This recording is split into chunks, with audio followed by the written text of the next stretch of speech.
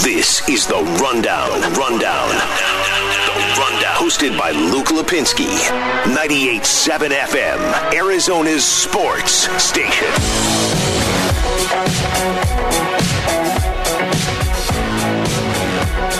Live from the Auction Community Studio for the next 2 hours, Luke Lapinski here with you. Cody Fincher behind the glass, as always, all day, every day. Bears behind the glass, and Sarah Cazell stayed for that update, but really we know she just stayed to dance. Literally always. That's it. I appreciate that, Sarah. I appreciate your commitment to the show. Yeah, well, see ya. All right. My part's done. Do you dance when you walk out of here like you just dance out of the building? No, because my hands are too full. You know that. That's true. I have like 800 bags on me at all times. True. Sarah carries like a couch with her and like 3 cars. It's amazing. You never know when you're going to need to move at a moment's notice. And that's why you have the 3 cars, obviously. That's right. It's like your own personal caravan. Yep. The Super Bowl is set. It snowed today down the street from these studios, and this was one of the worst weekends of officiating I've ever seen. Where should we start, Bear? Do you want to... I don't even know. Like, I figured the Super Bowl would lead the show today, but then Arizona decided to snow. I sent you the picture by where I was, right? Or no, did I just you didn't. tell you? You just told me. I'll send you Camelback in 24th Street. You said it's completely covered in snow. And then by like 2 hours ago, it was sunny out and it was basically all melted. It was weird, though, because there was like still a little bit of slush on the side of the road. But there was that going on. The Super Bowl, obviously, is the headline of the weekend, and this plays into that. The officiating this weekend was it was fantastic, wasn't it? I mean, you had the Suns. I know that Suns fans have that reputation of every loss. You're like, well, the officiating was bad. Jamal Murray walked down Jefferson Street to take that 3-pointer at the end of regulation on Saturday. And I know that you can't let it come down to one play, but come on, that was horrendous. The Coyotes lost the game yesterday on a goal that the play should have been over because it was very clear icing. It's not even really debatable. And I thought the Buccaneers-Packers game yesterday was officiated horribly. It's not why Green Bay lost. It certainly didn't help. But after seeing how Green Bay decided to play the game in the final few minutes, it's really hard to make any excuses for the Packers because you get the feeling if they were in a position to win, they would have just found a way to kick a field goal and make the game closer and lose by less. We'll get to that in a second. But I guess let's just start in general with the fact that the Super Bowl is set. Other than the one game left, the big game left, we have made it through this NFL season, which is remarkable that we've gotten to this point. It truly is. I mean, over the summer, I was saying, and I wasn't the only one saying this, how big it would be just for sports in this country if the NFL season, more than any of the other sports, if the NFL season could make it through. And I understand there's still the Super Bowl, but I mean, to get to this point, it didn't seem like this was going to happen. Back in August. It didn't really seem like this was going to happen back in September when the Titans were practicing at a high school and missing games and everybody was moving their schedules around. Now, unfortunately, the NBA is still having issues, and I would assume, I mean, the NHL right now is doing better than the NBA, but a lot of this, both those sports are taking it very seriously, so a lot of it is just, luck and timing. But the reason the NFL is such a big deal is because up until that point, you had baseball playing a 60-game season, and stuff was getting moved around. And, I mean, ultimately baseball finished, so that was big. But it was a truncated season. And the NBA and the NHL both did an amazing job with the bubbles. Like, it was absolutely amazing. Looking back, even now, how crazy it is that they both got through the bubbles without a single positive test is unbelievable. But the NFL season was the first real, here we go. This is as close to normal as we've gotten since this all began, basically last March, and at least in terms of sports in America. And that's why I think a lot of people, myself included, looked at the NFL season and said that would just do so much for morale among the American sports fan to be able to get through the season. And now we are one game away. We have the Super Bowl. And as much as I'm already sick of the Tom Brady storyline, I've been sick of it since like week 6. And really, I've probably been sick of it since about 5 years ago. It's great to see Bruce Arians in the Super Bowl. And this is an amazing matchup. We talked about it last week on the show. There wasn't really a bad matchup possible of the 4 teams that were left. I still would have preferred to see Mahomes versus Rodgers, but Mahomes versus Brady, it's equally as compelling in a different way. Maybe even more so, really, because it really it's impossible to argue that Tom Brady is the best quarterback of all time. The guy that is most likely to be able to pass him is Patrick Mahomes. Like I said this last week on the show, if you just watch them play football, if you take the team and the system and the scheme and everything else, the coaching and all that aside, I've always thought just the eye test. Rodgers has looked like a better quarterback to me than Brady, but Brady wins games. Brady wins the big games. Patrick Mahomes looks like a better quarterback to me than Aaron Rodgers. And these are the best of the best that I've ever seen, those three.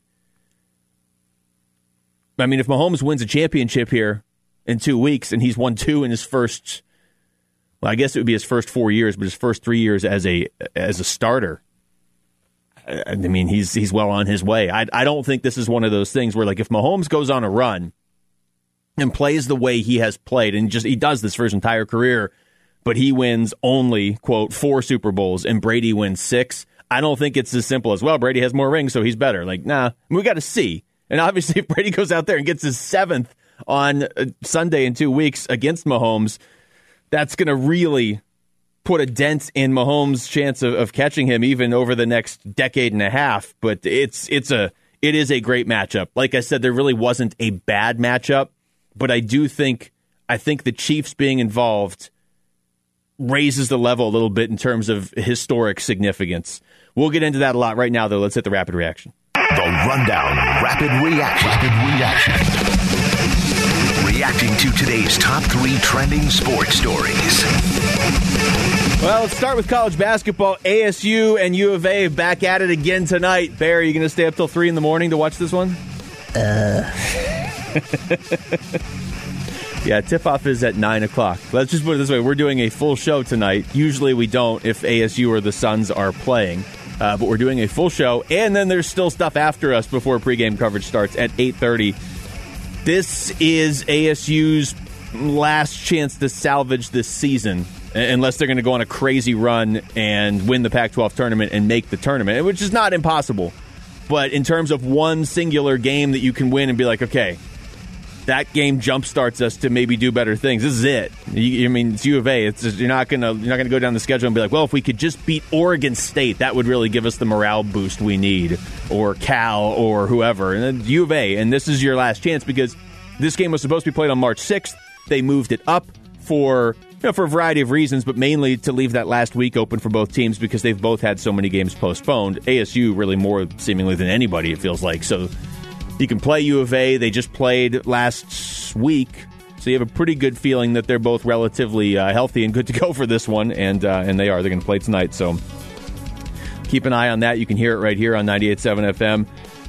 Phoenix Suns 0-2 this weekend. They've lost 4 of their last 5. They've lost 6 of their last 9. They're 8-7 on the year. Last year, after 15 games, they were 8-7.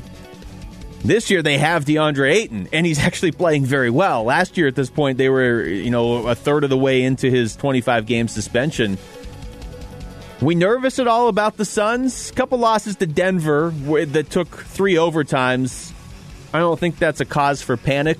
Like I said, they didn't get the benefit of the officiating on Saturday night. I really don't like to go down the path of, well, especially in basketball, I hate going down the path of, well, we lost and look at this missed call in the third quarter. Like, yeah, who cares? It happens all the time in basketball. You just get over it. If you're gonna complain every day after you lose because of the officiating, you're not going to have any fun watching sports. But that was a horrible call at the end of the game Saturday night that ultimately sent the game into overtime and then double overtime. But that aside, I mean, the Suns have lost 6 of 9. That's something isn't quite right now, obviously. So we'll see if they can bounce back on Wednesday. They do at least have a few days off, but honestly, they had essentially a full week off there because of postponed games, and that did not help. It seems to have set them back. And finally, the Cardinals promoting Sean Kugler to run game coordinator and Cam Turner to quarterbacks coach. Kugler has been just a revelation in terms of coaching the offensive line, and we'll see what that sort of involvement is. I mean, calling him run game coordinator, does that mean he gets to veto the 3 run plays right up the middle when they need 17 yards, and he gets to step in and say, no, No, Cliff, we're at the goal line and it's first and goal. We don't need to run a triple reverse. We can just hand off a little bit, maybe a little bit off tackle, maybe just a run off tackle, So we'll see. But Sean Kugler has definitely been a major part of the Cardinals' improvement over the last couple of years. Doesn't get the focus, obviously. I mean, you're going to look, whether things are going good or bad, you're going to look at Kyler Murray. You're going to look at Cliff Kingsbury. You're going to look at Steve Keim. You're going to look at DeAndre Hopkins because that was such a big trade, such a lopsided trade. Really kind of began the downfall of the Houston Texans. But you don't talk that much about the offensive line coach unless it's your team. I think Cardinals fans are pretty aware of what Sean Kugler has done, but I don't know how much they're talking about him on the other side of the country in NFL circles. Doesn't really matter. He's promoted for the work he has done, and hopefully it helps Cardinals offense, because that really should be a dominant group next year. But I'm like you. I'm a little hesitant to believe that right now. All right, when we come back, the biggest losers of the weekend to me, it's very clearly the Green Bay Packers for a lot of reasons, and we'll get into it next. It's The Rundown with Luke Lapinski on 98.7 FM, Arizona's sports station. The Rundown, 98.7 FM, Arizona's sports station. ASU football just announcing that Chris Claiborne is going to be their next linebackers coach. So take that for what it's worth. But another NFL connection for Herm Edwards and that coaching staff. All right, let's get into the Packers game specifically. I rewatched this morning, Bear, and that was a mistake. Because I don't even really care who won, but it was just so infuriating to watch. A couple big takeaways, and I'm sure everybody had this the first time through yesterday, but the two things that really stood out after rewatching the game. One, the playoffs are no place for a timid coach. Like, if you're going to go in there and be afraid to do stuff, you will lose. You're just going to lose. You may not lose this week, but you'll lose next week. Takeaway number two, I don't understand the Packers' sudden obsession with trying to take the ball away from Aaron Rodgers, whether it is drafting Jordan Love in the NFL draft in the first round last year instead of, I could sit here and start reading off names of guys that would have helped: Patrick Queen, Michael Pittman, Laviska Shenault, Antoine Winfield, Chase Claypool. Any of these guys I'm sure would have helped yesterday, or even they didn't really need the help throughout the season, but I'm sure they would have helped yesterday. Aaron Rodgers is going to still be able to play for a while. Pretty sure Tom Brady is 43. They've only said it 750 times, and he seems fine. Aaron Rodgers is going to be a good quarterback. He just won the MVP this year, or he's going to. He's going to be a good quarterback for a few more years. I don't know why you're playing for the future if you're Green Bay. That was just a mind-boggling game yesterday on so many levels. Those were the main takeaways. The sequence at the end of the first half is bad enough. Like, if you just look at the last 5 minutes of the first half, you see the Packers just not on the same page. And they get inside, what is it, about 5:11 left in the second quarter. They get in close, down 14-7. They try to go to Devontae Adams 3 times. Get nothing out of those plays, end up getting a field goal. Adams drops one, which he never does anymore. Then they tried to force it to him on second down. Levante David tipped it, and then the third one, he catches it out the back of the end zone. So they get a field goal there. Whatever, okay, you're down. Sometimes you get close, you don't score. We know that firsthand here. We've seen it. But then you get down to the final 2 minutes of the half. No real urgency. 38 seconds left. 1st and 10 at your own 40, and somehow you get sacked, intercepted, which there was pass interference on that, but whatever. And then you end up giving a touchdown to Tampa Bay with 1 second left. Kevin King did not have didn't have a great game that yesterday. Dude's got to go. I mean, good Lord. Yeah. I saw a bunch of tweets from, like CBS Sports, Bleacher Report, and all that, and they post the 4 pictures you're allowed to post on Twitter in one post, and they were all of Kevin King behind somebody that's catching a football or pulling on their jersey at the most critical point in the game. By the way, you mentioned it earlier, that game was poorly officiated. Yeah. That was a penalty. Yeah. But they hadn't been calling it all game. Yeah. So either call it or don't call it. I feel like it's pretty simple. Yeah. Call it from the start of the game, or you can't. If you're not calling that stuff from the start of the game when it's happening all game, then how are you about to call that in the most pivotal point in the game? Well, we just talked about two of the main plays, right? Like that interception that Tampa Bay gets to set up their touchdown before the end of the first half. There's pass interference on that. And if there isn't, that's fine. Like I'd rather see them play than just watch the refs throw flags all game. But then how do you call it at the end of the game that basically ends the season of Green Bay? Like I just don't understand. Like every professional athlete you talk to, every coach, they will always tell you when it comes to officiating, they just want consistency. But I'm not letting Matt LaFleur off the hook here. So I know you and I talked about this, Bear, because we did a show after the Dodgers won the World Series. That felt very similar to Kevin Cash pulling his pitcher when he's just dominant and they end up losing the World Series. You get inside the 10, down by 8, you have to score a touchdown. And the Packers, for whatever reason, decide to kick a field goal. And I don't even think this is an analytics thing, because my first thought was, if you're only going to go, like we've seen it a lot over the last couple weeks and towards the last month or so of the season, where coaches will just make a very odd decision where you're risking something and you're getting nothing in return, or you're just waving the white flag when you have to risk everything. And usually they point and say, like, well, that chart tells us we got to do it. First of all, if you're running everything by the chart, you're also not going to win the Super Bowl. At some point, you have to step in and be like, wait a minute, I like the chart. It's helpful sometimes. It can't run my team for me. I have to make some decisions on my own based on the feel of the game. And I would say fitting into that category is I have Aaron Rodgers and they have Tom Brady. So at that point, the chart goes out the window. It's the NFC Championship.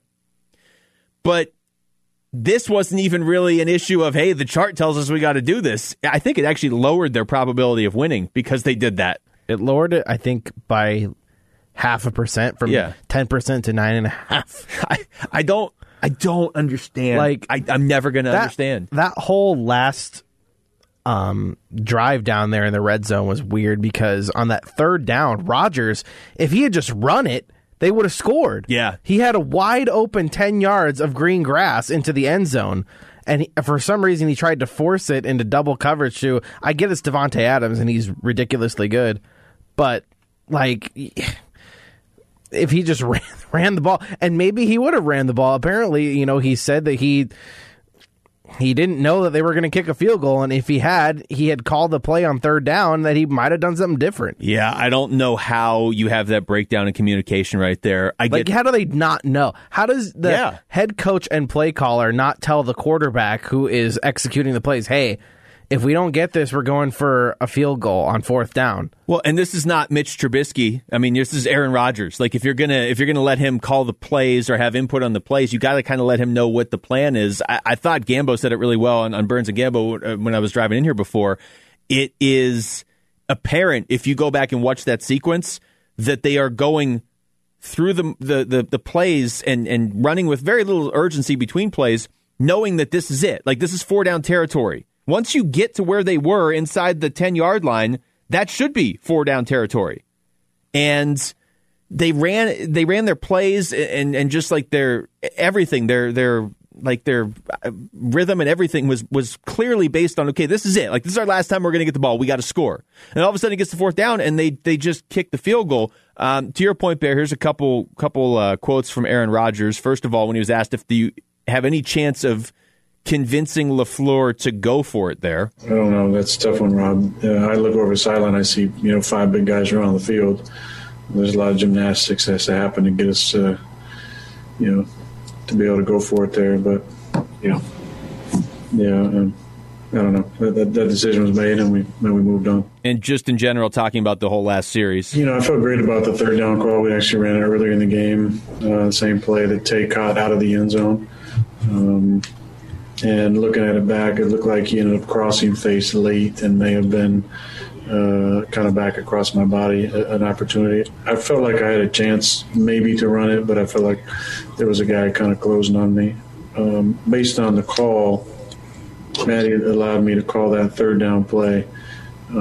If I had known we were going to kick it, if we didn't get it, maybe something else would have been maybe gone with some sort of crossing routes maybe there instead. But I thought maybe we're going to have 4 chances to go.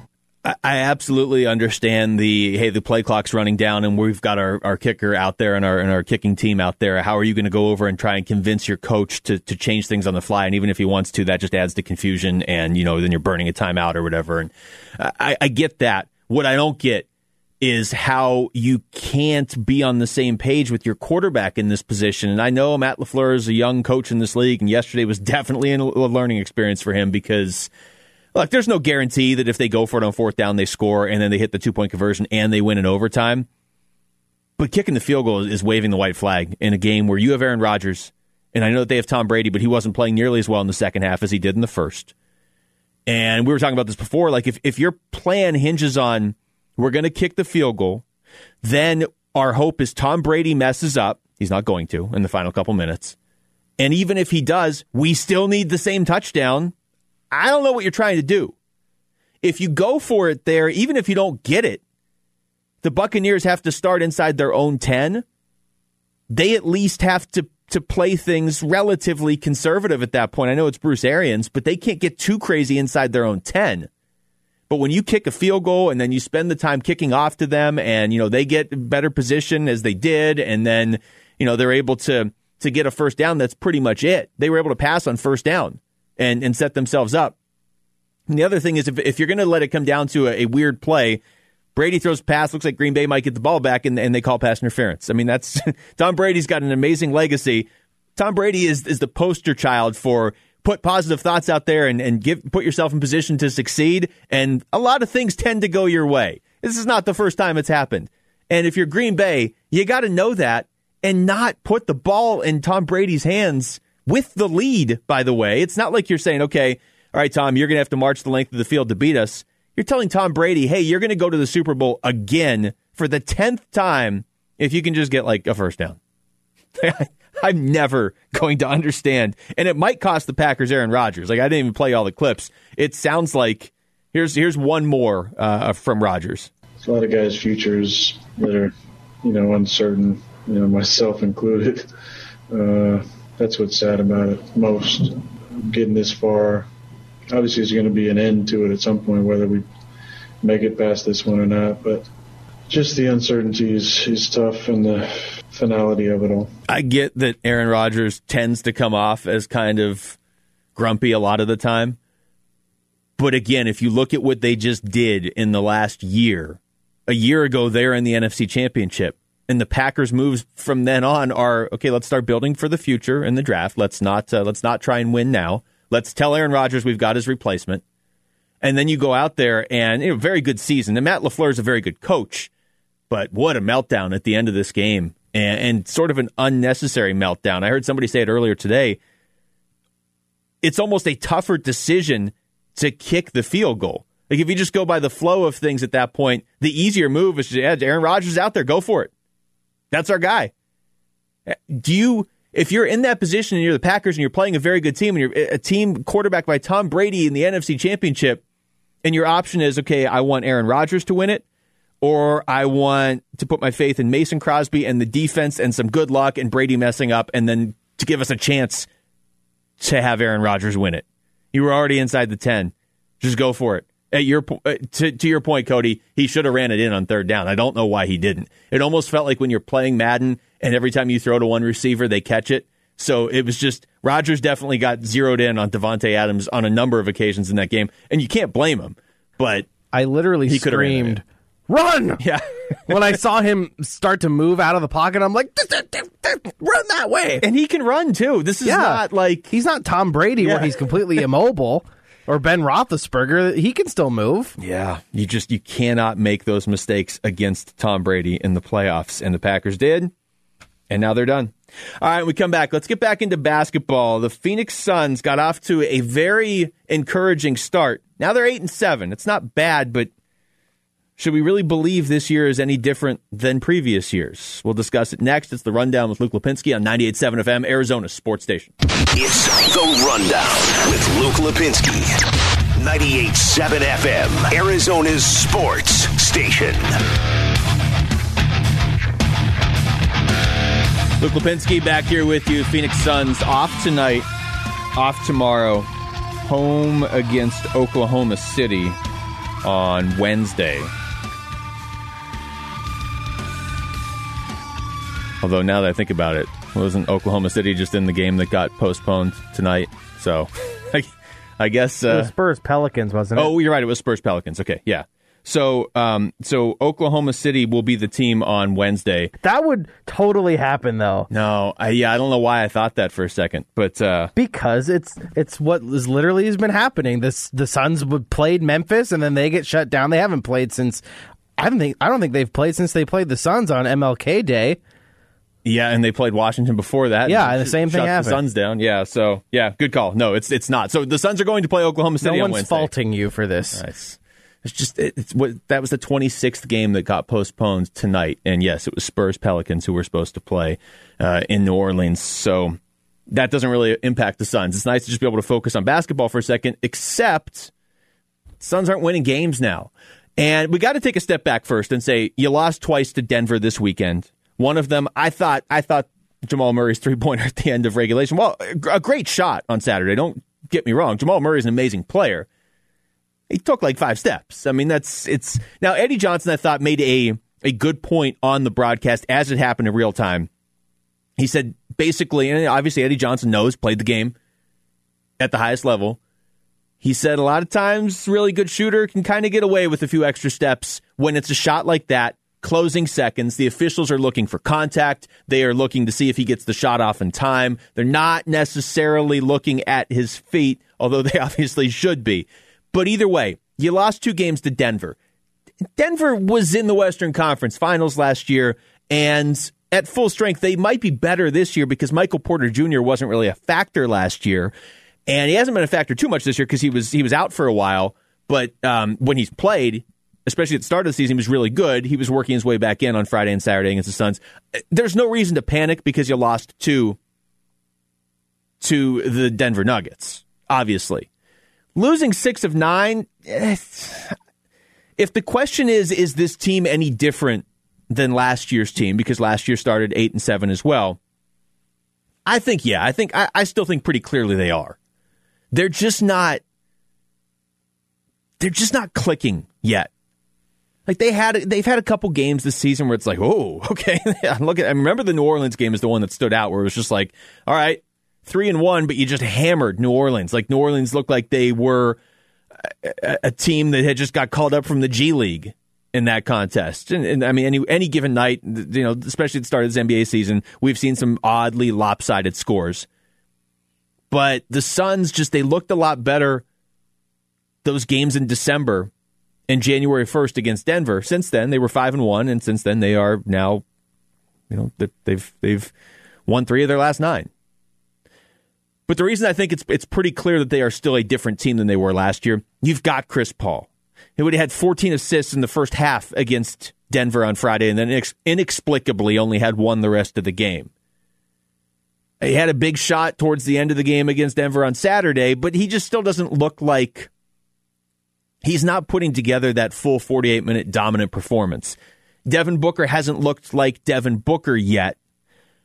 And if that's going to be your biggest concern, if you're going to say, well, I don't know how Devin Booker fits with Chris Paul yet, I'm not worried about Devin Booker. At least not in terms of can he fit with Chris Paul. We're still only 15 games into the season. I am a little concerned that he missed the game on Saturday, and we don't have an official injury update yet. This is the closest thing we have. This is Monty Williams after the game on Friday. As far as Book is concerned, we don't know just yet. He was holding his hamstring. He may have slightly strained it, but I don't even want to say slight. We don't know, but I know it was a hamstring type injury. Now, that's from a couple days ago. So he didn't play Saturday. We are going to get, I would expect, a more definitive update tomorrow. This is still Devin Booker's team. I mean, if he's going to miss a chunk of games, I'm not sure how many of those games the Suns are going to be favored in. You got Oklahoma City coming up. You got Golden State on Thursday. You got Dallas Saturday, Monday. You got New Orleans again next Wednesday. I mean, I don't know how long Booker would be out. Maybe he'll be back on Wednesday against Oklahoma City. We don't know anything definitively yet. But it's frustrating if you're Monty Williams because you just got DeAndre Ayton going. And, you don't know if this is going to last all season, but DeAndre Ayton's last 4 games, this has to be the best 4-game stretch of his career so far. The game last Wednesday against Christian Wood and Houston was maybe his best game as a pro, and they won that game. But these other 4 games, they're 1-3 in this 4-game stretch where Ayton has just gone off. It's been such a strange season for the Suns, and we knew it would be.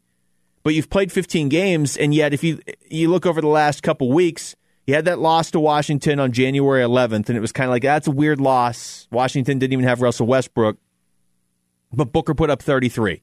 So you're like, okay, that's just kind of again, it's like anything can happen on any given night in the NBA this season. So we'll bounce back against Atlanta on Wednesday, and they never got to play that game. They never got to play Golden State on Friday. Never got to play Indiana on that Saturday. So they come out of that run of postponed games. DeAndre Ayton is playing out of his mind, but the team's not winning. So the pieces just aren't adding up for the Suns right now. I do think this is a much better team than we saw last year, but you do need to make that translate to a much better record than we saw last year. Now, you could be a much better team, but only win a couple more games. Right now, 15 games, it's not... I get that it's still early, but that's not nothing to have the exact same record as last year. This is not like, they were 2-1 last year and they're 2-1 this year. Like, no, okay, now we're out of a 72-game season, 15 games it's chunk. It's basically 20% of your season. It's not a bad record, but going 6-3 or 3-6 rather in your last 9, that has got to get fixed, and it's a lot harder, obviously, if you don't have Devin Booker.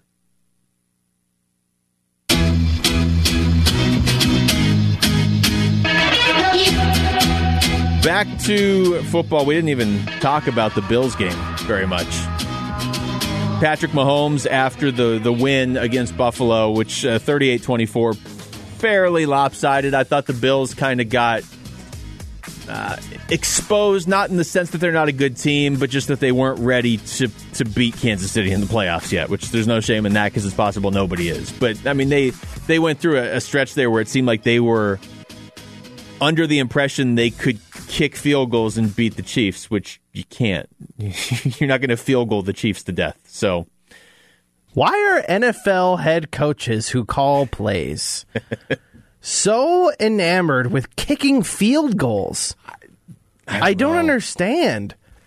I don't. Whether it's the situation or like Sean McDermott was kicking field goals the whole game. Like, you're eventually going to have to score a touchdown. And yet, at the same time, we saw a lot of that. I think we saw Sean McDermott do it, where it's like you go for 2 at a time where you don't really need to go for 2. You know what I mean? We've seen a few coaches do this lately, where it's like, all right, now we're going to get crazy and go for 2 because it'll pull us within 6 instead of 7. But you're down 14 and you're going to kick a field goal in the second half to Pat Mahomes. What are you doing? What are you doing? You're not going to beat the Chiefs kicking field goals. The Buccaneers know that, and I guess Buffalo didn't. Buffalo knows now. The reason Buffalo, though, it gets lost in the shuffle this weekend is they're going to be fine. They have a plan going forward. The problem is they're going to have to go through the Chiefs at some point. But they really need a running back. They can't run the ball. It's Josh weird. Allen was their leading rusher in the postseason, I'm pretty sure.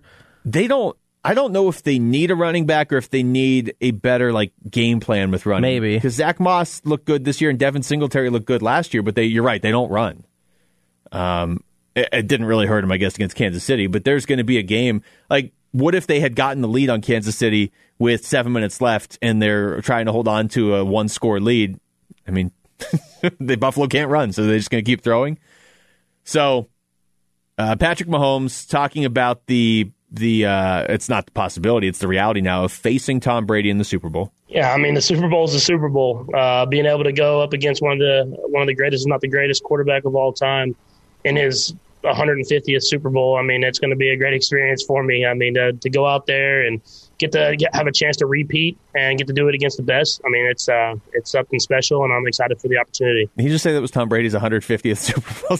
I feel like he understated that a little bit. Like I said earlier, it is a great matchup, and it's one of those things where we're going to get sick of hearing about a lot of these storylines by, next Thursday or something. And I typically get sick of the the mentality every year where it's like, well, this just boils down to the two quarterbacks, so let's run that matchup into the ground by, a week and a half before the Super Bowl even starts. But this year in particular, Mahomes versus Brady does take on a very iconic, historic feel. I mean, it just does.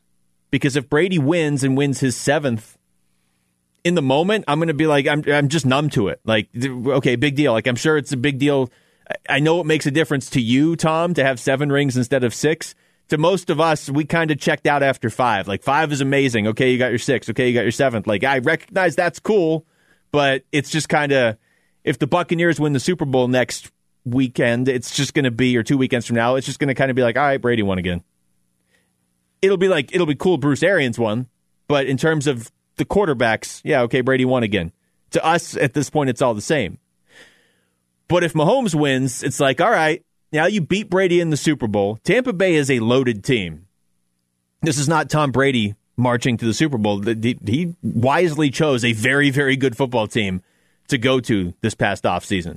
So when you do that and you look at how this is setting up now, yeah, Mahomes winning, that kind of sends a message of, all right, you got your 6. You're probably not getting a 7th if Mahomes wins this Super Bowl, and now Mahomes is on his way to maybe he can get to 4 or 5.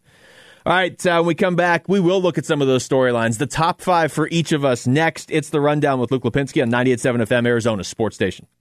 It's The Rundown. 98.7 FM, Arizona's sports station.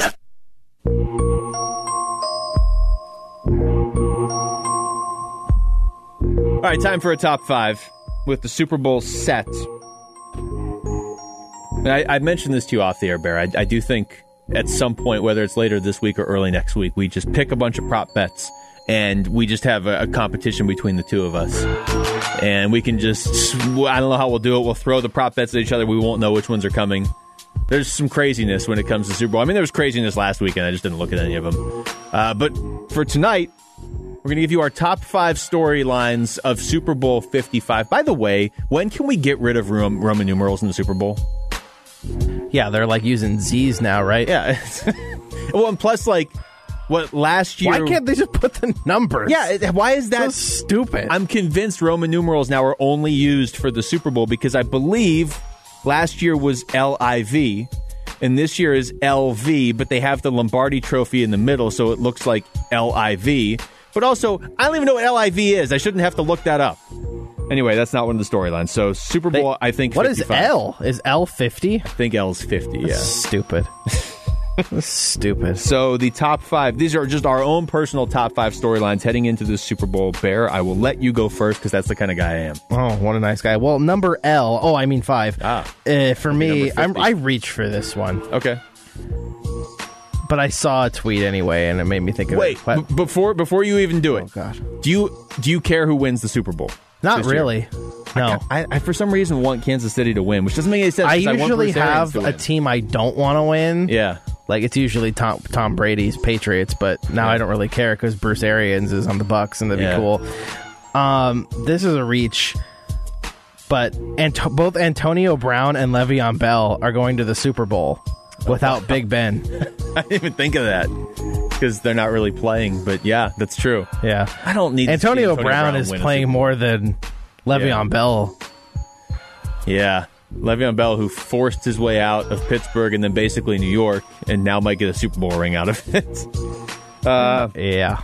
My number 5, and I don't think this will happen, but I just as far as the entertainment value of this game, the over-under for points in this one is 57.5. The Super Bowl record for points in an actual Super Bowl game is 75. Back in, I had to look it up, 1995, when the 49ers just thrashed the Chargers.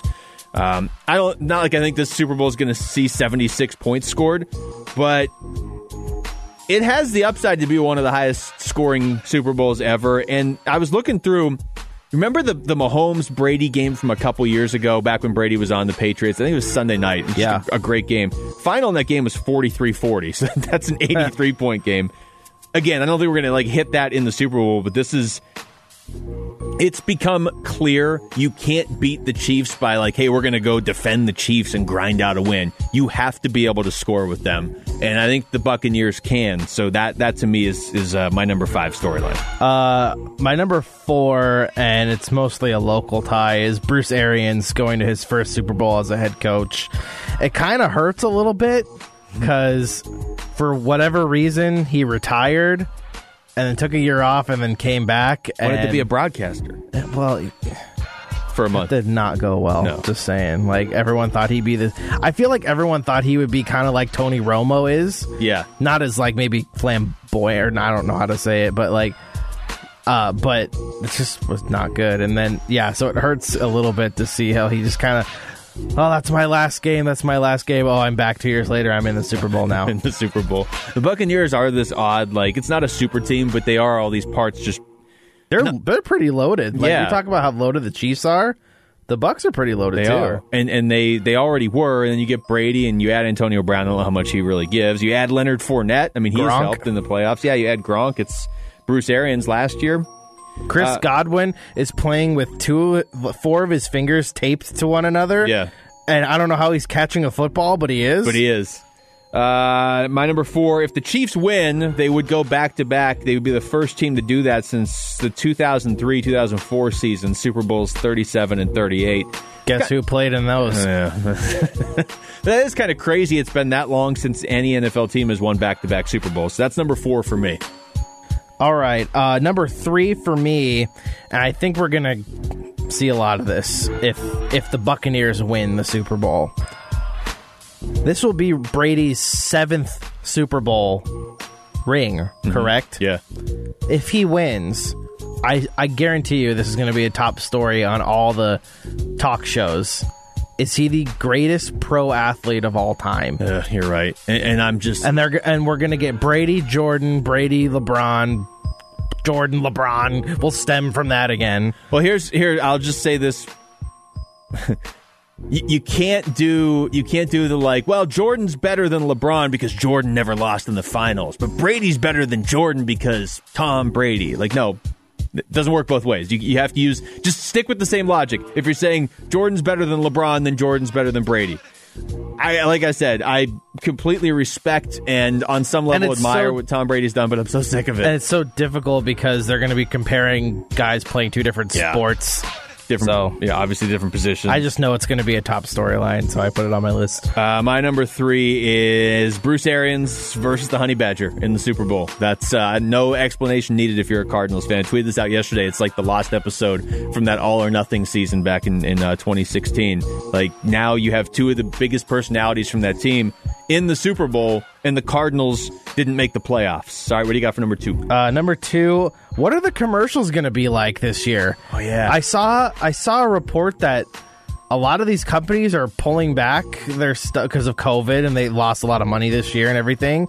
That Pepsi's only focusing on the halftime show because that's their thing, and they're not going to do anything else. But, like, movie theaters are open here at least ish, but like no one's going to them. Are they going to really be promoting movies and all that stuff? They usually get a couple movie trailers, so I'm wondering what the ads are going to be like this year. That is a good point, because that's usually like if the game goes south, you just keep watching for the ads. Right, exactly. And you always I guess we can't really have Super Bowl parties this year, but every year at the Super Bowl party, I feel like there's like a decent chunk of the people there that don't even really care who wins. They're just there for the ads.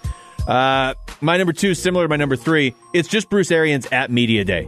Normally, I'm not really that interested in Media Day or that enthralled by it, but Bruce Arians being there, I'm in. I don't think they're having Media Day. Well, they're going to have Zoom Media Day. Okay. Bruce Arians is going to talk over the course of the next few weeks. Yeah, you're right. They don't have like Radio Row and all that stuff this year. That's unfortunate. But I know the focus will be on the quarterbacks. But Bruce Arians is, if any football fans don't know Bruce Arians, they're about to. My number 1 is strictly, and you mentioned it earlier, Tom Brady versus Patrick Mahomes, the old versus the new, the greatest of all time, and you said it this way, and I agree, the greatest of all time versus the quarterback who could pass him, who could become the greatest of all time. Yeah. It's going to be, because Tom Brady is still slinging it.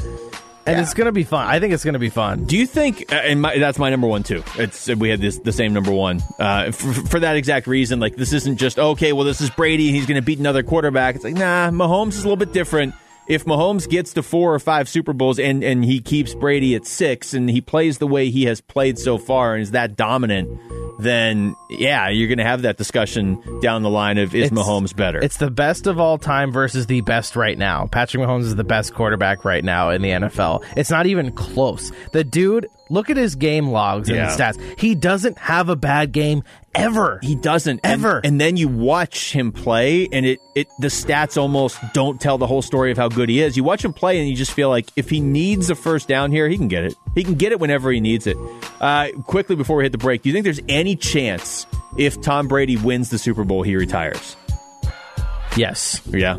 There's a chance. Yeah, he's, what is he, 41? 43. 43. Then there's more chance than I thought. I don't know how you did that. You just said yes more than you think. If they lose, I don't think there's any way he retires, I think. But he has already proven, like Belichick and the Patriots aren't even in the playoffs. So if that was something he was trying to prove, it's been proven. All right, we'll come back. Hour number 2 of the show begins with the reload. Next, it's the Rundown with Luke Lapinski on 98.7 FM, Arizona's sports station. 98.7 FM, Arizona's sports station. The Rundown Reload. Hour number 2 of the show, live from the Ak-Chin Community Studios. Luke Lapinski here, Cody Fincher behind the glass. It is the Rundown Reload, a busy weekend in sports. Of course, we'll start with 2 games in the NFL yesterday, the 2 conference championships. The first one, to me, was the more compelling game, at least in retrospect. I don't know. I mean, did you think it was a surprise Tampa won? Tampa hammered Green Bay earlier in the year. Like, I'm not a surprise. Yeah. The way they won was surprising. Yeah, well, what would have been more surprising to you, Tampa Bay winning or Buffalo winning? Buffalo. Yeah, I'm with you. Even though I think Buffalo's a better team. I was rooting for Buffalo too. Yeah, that one just never. I know it was close for a little bit, but it just never really felt like they had a chance. It started off really nice. They kicked a field goal, a 51-yard field goal, and then on the kickoff, the Hardman, I think, muffed the punt, and then they scored right immediately. It was like a 9-0, and then the guy who makes the 51-yard kick misses an extra point. Yeah. I don't understand. That's why you don't kick field goals in clutch situations, no matter how close you are. Yeah, I don't know.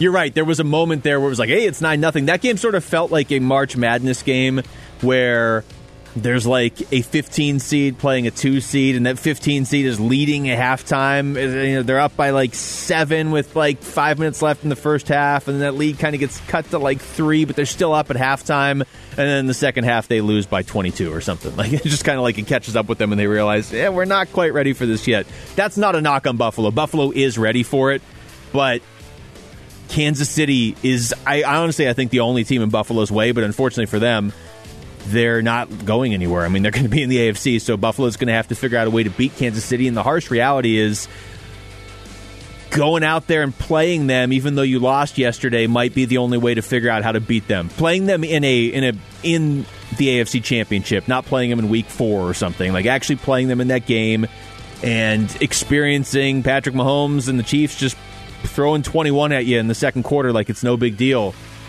Because Buffalo's a really good football team, and they turned a lot of heads this year. And if I recall correctly, that was their first loss since the Hail Murray. So, pretty good way to bounce back. You're going to lose on a Hail Mary, you come back and just win every game the rest of the year until you get to the AFC Championship. Credit to Buffalo. Like I said earlier, it doesn't feel like a huge loss for them on the outside looking in the way it does for Green Bay, because Buffalo's on the way up. Green Bay is now just mired in total confusion. And they may lose Aaron Rodgers after the way yesterday played out and the way the draft played out. And if they do, well, that could be bad news for the Cardinals, because there's talk out there that Aaron Rodgers maybe could end up in San Francisco. And that's just flat awful. This is Mike. Don't you say that. I'm not going to say it. This is Mike Tannenbaum. I don't think he will end up on the 49ers. One of the best parts about Rodgers' legacy is him calling out the 49ers the night he got drafted and be like, they're going to pay for this. So if he goes to the 49ers, that would, no. But this is Mike Tannenbaum today. I think it's a fascinating offseason. And to me, the obvious connection for Aaron Rodgers would be the 49ers. It's no secret when you talk to people around the league how disappointed they are in Jimmy Garoppolo. Can't stay healthy. Aaron Rodgers is from Northern California. He's a perfect fit for the Kyle Shanahan system. And to me, that would be the logical landing point. Yeah, that would be terrible if you are a Cardinals fan. That would just be... If Aaron Rodgers goes to the 49ers, again, I don't think it's going to happen, but if he does, is there any way the Cardinals aren't finishing in last in that division? I mean, at best, they would finish third. If the Rams don't do anything. Yeah. But even the Rams, we kind of make fun of the Rams with Jared Goff and everything. They made the playoffs. Yeah, and the Cardinals can't beat the Rams. I know. So, I do think... I don't think Rodgers is going to the 49ers, but I do think the 49ers are going to upgrade at quarterback. And as we've talked about on the show, they're obviously going to upgrade across the board just because they're going to have guys healthy next year. So the Cardinals are going to have a big offseason. If the plan is just, we'll just organically get better again, not in this division. It's not good enough. Phoenix Suns, as we switch over to basketball, will host Oklahoma City on Wednesday, so they get a couple days off here before getting back at it. Maybe a couple days to recover. Hopefully get Devin Booker back in and healthy, or at least closer to coming back. The Suns right now 8-7. That's good for 7th in the Western Conference. Very bunched up. I mean, the Spurs are 9-8. Dallas, Golden State, both 8-8. I would say Golden State is probably, in my mind, the cutoff, though. And remember, 10 teams make it because 7 through 10 play in that little play-in thing to make the actual playoffs.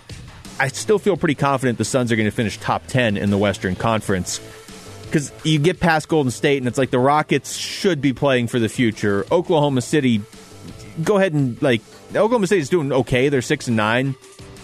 The Suns should finish ahead of them. Sacramento, I think, is underrated by a lot of people, but they're still Sacramento. The Suns should finish ahead of them.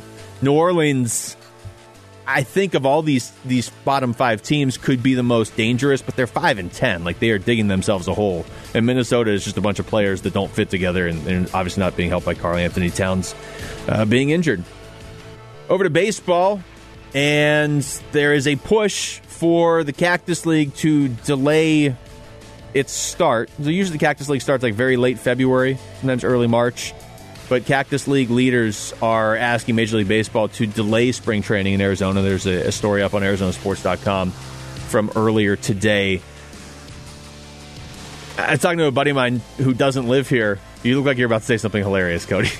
Just you have this look on your face.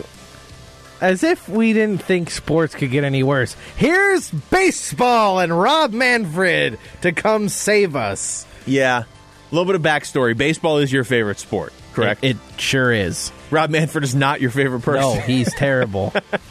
Terrible. They can't even decide if...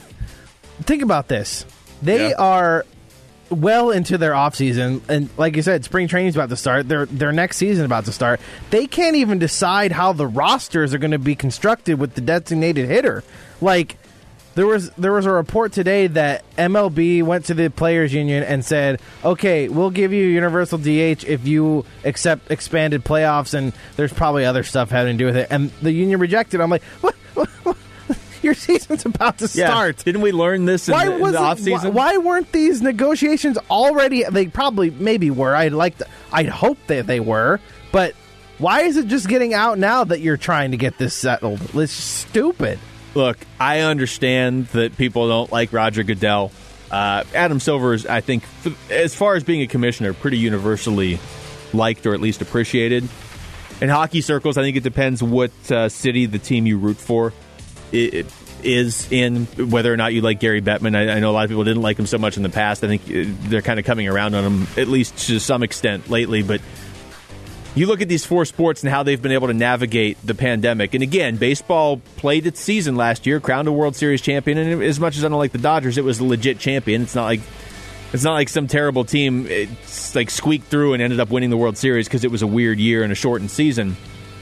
But man, the NBA and the NHL were able to put together a bubble, and now they are back now playing next season. And whether they can successfully do it around the virus or not, at least those leagues and their players seem to be on the same page. The NFL is playing as close to a normal season as we have seen so far since all this started.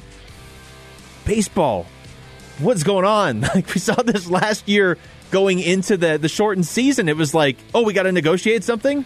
Like 5 hours before first pitch, it felt like. The league, with baseball, the owners and the players union, are just the way they negotiate just looks like there are two groups of people where they're like every offer that's made, they're like, oh, they're trying to screw us. Yeah. They're trying to get us. We won't let you get us, owners. Like, it's just a DH, man. An expanded Seriously. Like, just figure it out. Deal? Here, I can just tell you from the rest of us, we don't care whether or not you have a DH nearly as much as we care if you play the season. To basketball, college basketball, ASU and U of A are going to play tonight. Tip-off is in just under 2 hours. Pre-game coverage beginning at 8:30, so after our show here tonight. And, ASU 4-7. You know, for U of A, this game certainly matters because they'd love to beat ASU again. U of A can't go anywhere if there even is a tournament. ASU was absolutely supposed to be in the tournament this year. And, I mean, we talked about this a little bit last week after they lost to U of A in Tempe. You had Josh Christopher, you had Marcus Bagley. It's no guarantee they both leave this year, but they can. And they were, at one point, both projected to be, I think at separate times, each of them was projected to be a lottery pick. They're still being projected both as first-round picks. And ASU, I know. I mean, COVID has hit every team. Scheduling-wise, it has really messed with ASU. But they haven't won a game since December 13th. It's January 25th. I know they had some games postponed in there, but they need a win tonight in the worst way. And, again, you can hear that here on 98.7 FM. And in hockey, the Coyotes lose yesterday on just a strange goal. It should have been called icing. There was only 40 seconds left, 42.7 seconds left. They lose to Vegas 1-0. They played Vegas 4 straight games, which in itself is unheard of. They'd never done that in their franchise history, to play the same team 4 straight games in the regular season. They won't do it again this season. All the Coyotes games this year are in pairs. That just happened to be 2 pairs against the same team back-to-back. So they will start a series against Anaheim tomorrow. And if you're watching closely, I mean, the Coyotes have played 6 games, 4 of them against Vegas. They looked like a better team in those 3rd and 4th games than they did going into that stretch. Vegas is one of the 2 or 3 best teams in the NHL, so I am sort of intrigued to see if that made the Coyotes a better team, even though they only got 1 win out of a possible 4 games. See how they carry over now, taking on Anaheim, who is not nearly as good as Vegas, tomorrow and Thursday. All right, we come back. We'll get back into the NFL. We'll hear from Bill Barnwell, get his thoughts on what transpired yesterday. That's next. It's The Rundown with Luke Lapinski on 98.7 FM, Arizona's sports station. The Rundown, 98.7 FM, Arizona's sports station.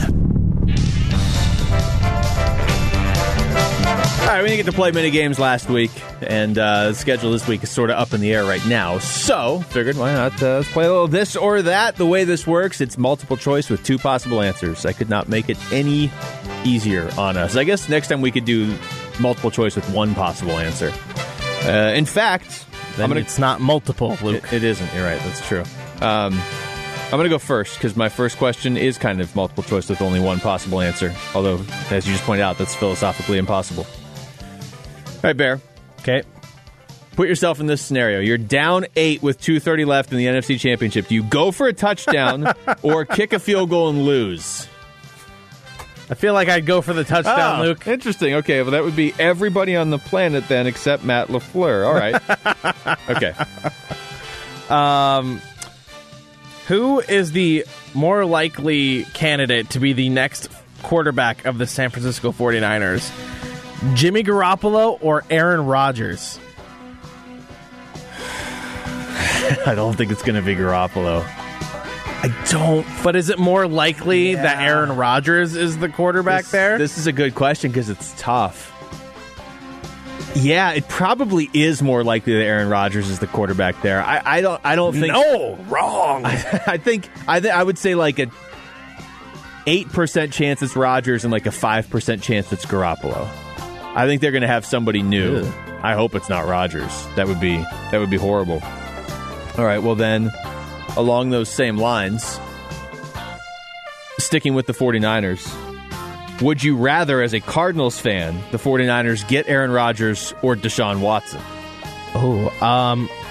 I think I would rather them have Aaron Rodgers because he's older. Okay. And if they trade for Deshaun Watson, he's their quarterback for at least 5 more years. Yeah. he's so good. He is, and he's probably either way still it getting better. sucks. Either way, that would just be terrible. It does. Like Aaron Rodgers is still he's good. Probably like you say, he's going to win the MVP this year. What is he? 36 years old, 37 years old. So he can still play at a high level, obviously, but in terms of longevity, I wouldn't have to withstand Aaron Rodgers as a 49er as long as I would Deshaun Watson, I think. Yeah, that's probably the right answer. So Rodgers he just turned 37 last month. So you figure realistically, look, everybody's not Tom Brady. They can't go. I don't think Rodgers only eats like celery and avocados like Brady does, but I'd be pretty confident Rodgers is still great for another 3 years at least, and maybe he pushes it another year or two after that. So that would suck if you're a Cardinals fan. But on the flip side, Deshaun Watson is 25. So he'll turn 26 like early next season. And if you look at the way the NFC West shakes down right now, one of the few areas I feel like the Cardinals have a distinct advantage over the other teams is quarterback like 2 or 3 years from now.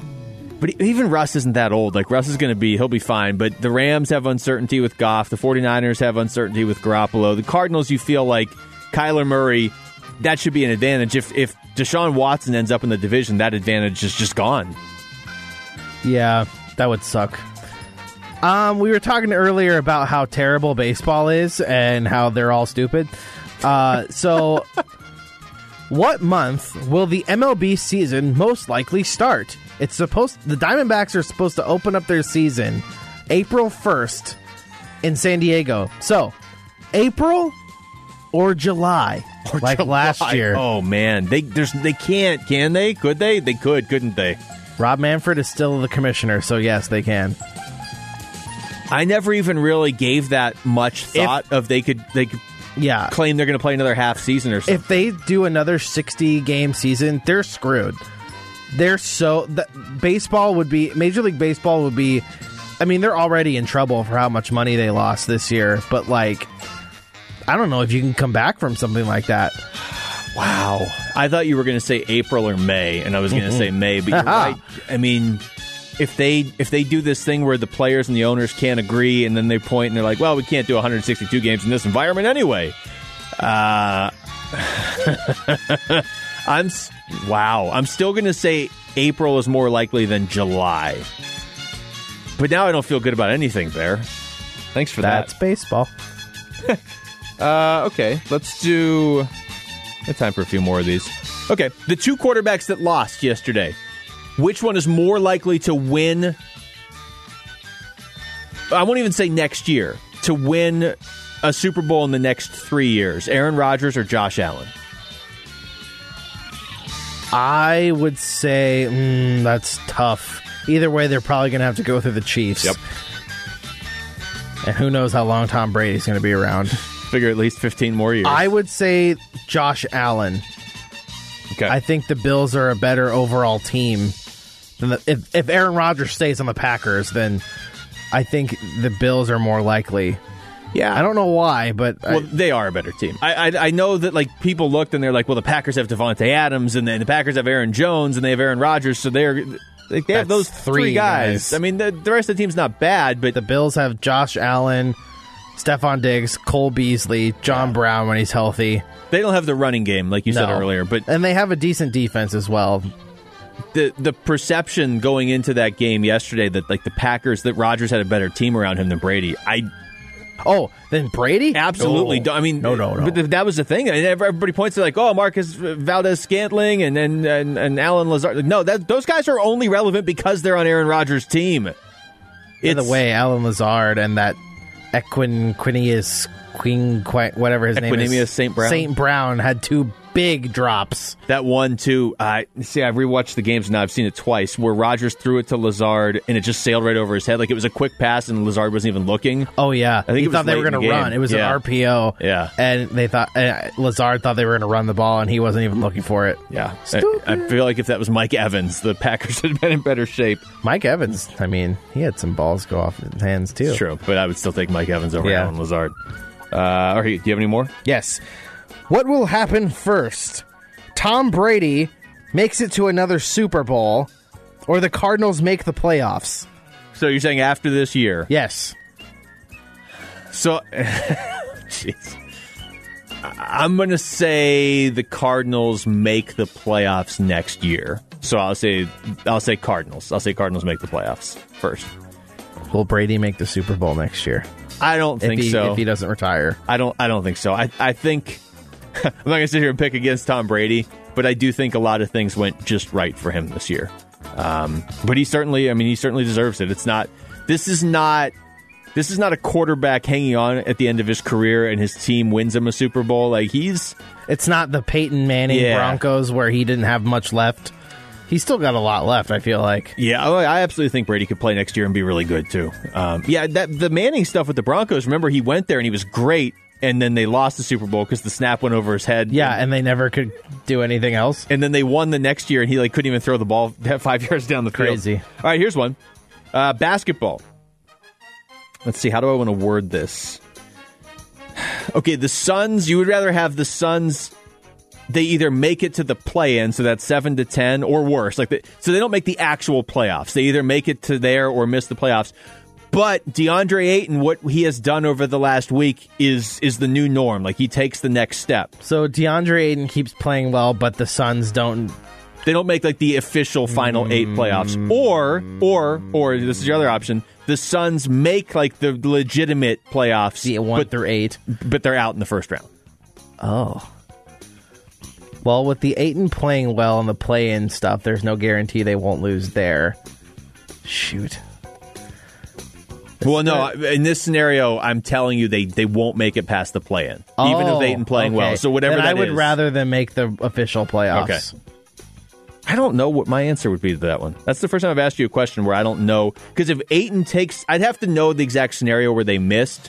If it's just kind of a weird series of they finish 7th, but somebody important isn't available in that play-in, and so they're a good team, but they don't quite make the playoffs. But Ayton is this is who he is. What we've seen the last 4 games we see for the next 40. I feel icky saying that, because I've been, why doesn't DeAndre Ayton dunk the ball and play aggressive and blah, blah, blah, and then I pick I would sacrifice that. I don't know. Well, it's ultimately about making the playoffs. So yeah, it's not that bad. The team game, Luke. Jeez. Yeah, obviously. What was I thinking? I'll ask one more. I have an NBA-related one. Okay. The NBA postponed their 22nd game of the season today with Spurs Pelicans, being postponed.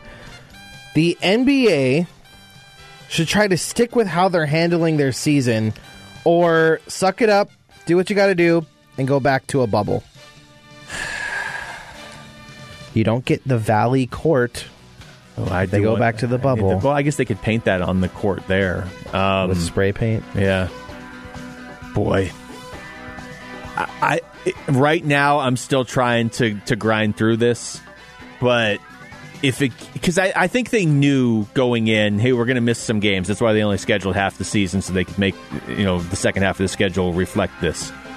But if we keep going, because now you're talking what they said the Spurs Pelicans tonight, it was neither team had enough guys to play.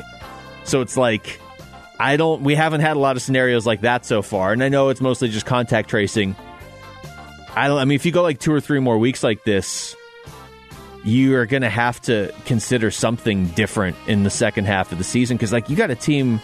Washington's played. I guess it's not too bad. Washington's played 12 games, the Wizards, and they're the ones that have missed a lot.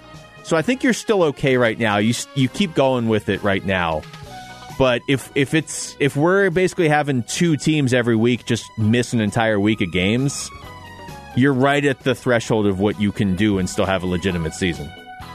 All right, that was this or that. I had one more, but I'll save it for you for next week because it was a bonus question. It was a tiebreaker, but I think I don't know what the score was. We're keeping score? No, we never have. I just had the tiebreaker just in case. All right, we come back. I do want to get back into the NFL. They're replaying Packers-Buccaneers on one TV, so it's the third time I've seen this game.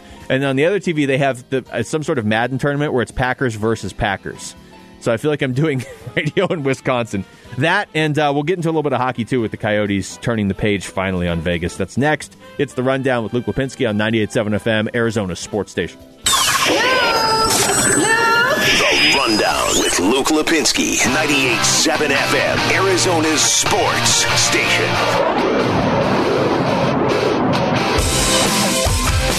The other thought watching the Packers now for the third time against Tampa Bay, how good does Jordan Love have to be to, you know what I mean? Like, remember it was such a big deal when they had Rodgers backing up Favre, but like, Favre was still good, but he wasn't at the level Rodgers is at. And also, like, Rodgers ended up being better, which is absurd.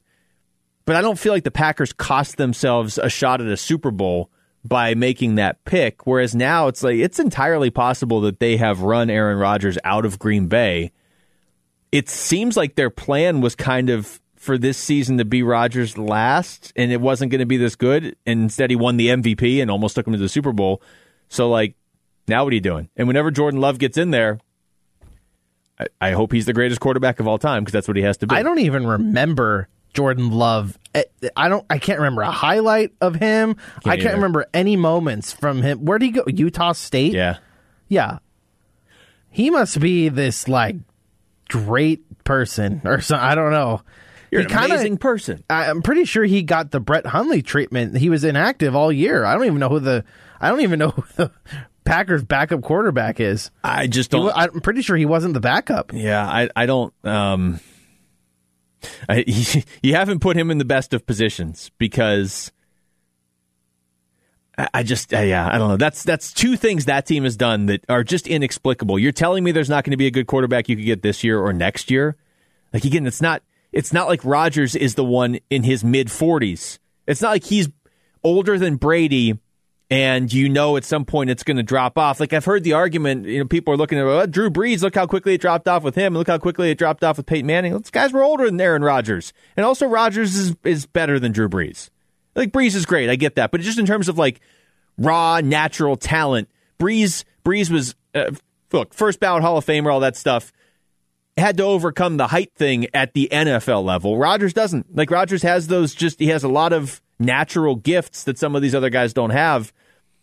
And also, Rodgers is not 42 years old or 41. Rodgers is going to be good. He's going to be great for at least three more years probably. You could have just stuck with him, drafted somebody, and I read off some of the names that were still available that already look good, and just drafted a quarterback this year or next year. I don't.